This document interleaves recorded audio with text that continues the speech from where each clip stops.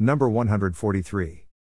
911. The threat of global warming, the COVID pandemic, and the war in Ukraine are examples of the Hegelian dialectic method of control. The puppet masters change cultures to fit their narrative by proposing a solution to a self-imposed problem that ushers in a foreordained conclusion. And They Will Riot in the Streets by Ken Long. The following is an excerpt from an article by Archbishop Vigano, first published in Remnant newspaper and republished by IFAPRE. If we look at what is happening in Ukraine, without being misled by the gross falsifications of the mainstream media, we realize that respect for each other's rights has been completely ignored. Indeed, we have the impression that the Biden administration, NATO, and the European Union deliberately want to maintain a situation of obvious imbalance, precisely to make impossible any attempt at a peaceful resolution of the Ukrainian crisis, provoking the Russian Federation to trigger a conflict. Herein lies the seriousness of the problem. This is the trap set for both Russia and Ukraine, using both of them to enable the globalist elite to carry out its criminal plan. It should not surprise us that pluralism and freedom of speech, so praised in countries that claim to be democratic, are daily disavowed by censorship and intolerance towards opinions not aligned with the official narrative. Manipulations of this kind have become the norm during the so-called pandemic, to the detriment of doctors, scientists, and dissenting journalists, who have been discredited and ostracized for the mere fact of daring to question the effectiveness of experimental serums. 2 years later, the truth about the adverse effects and the unfortunate management of the health emergency has proven them right, but the truth is stubbornly ignored because it does not correspond to what the system wanted and still wants today. It should not surprise us that pluralism and freedom of speech, so praised in countries that claim to be democratic, are daily disavowed by censorship and intolerance towards opinions not aligned with the official narrative. Manipulations of this kind have become the norm during the so-called pandemic, to the detriment of doctors, scientists, and dissenting journalists, who have been discredited and ostracized for the mere fact of daring to question the effectiveness of experimental serums.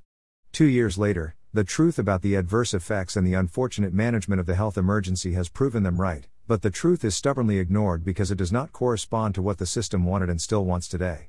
If the world media have so far been able to lie shamelessly on a matter of strict scientific relevance, spreading lies and hiding reality, we should ask ourselves why, in the present situation, they should suddenly rediscover that intellectual honesty and respect for the code of ethics widely denied with COVID.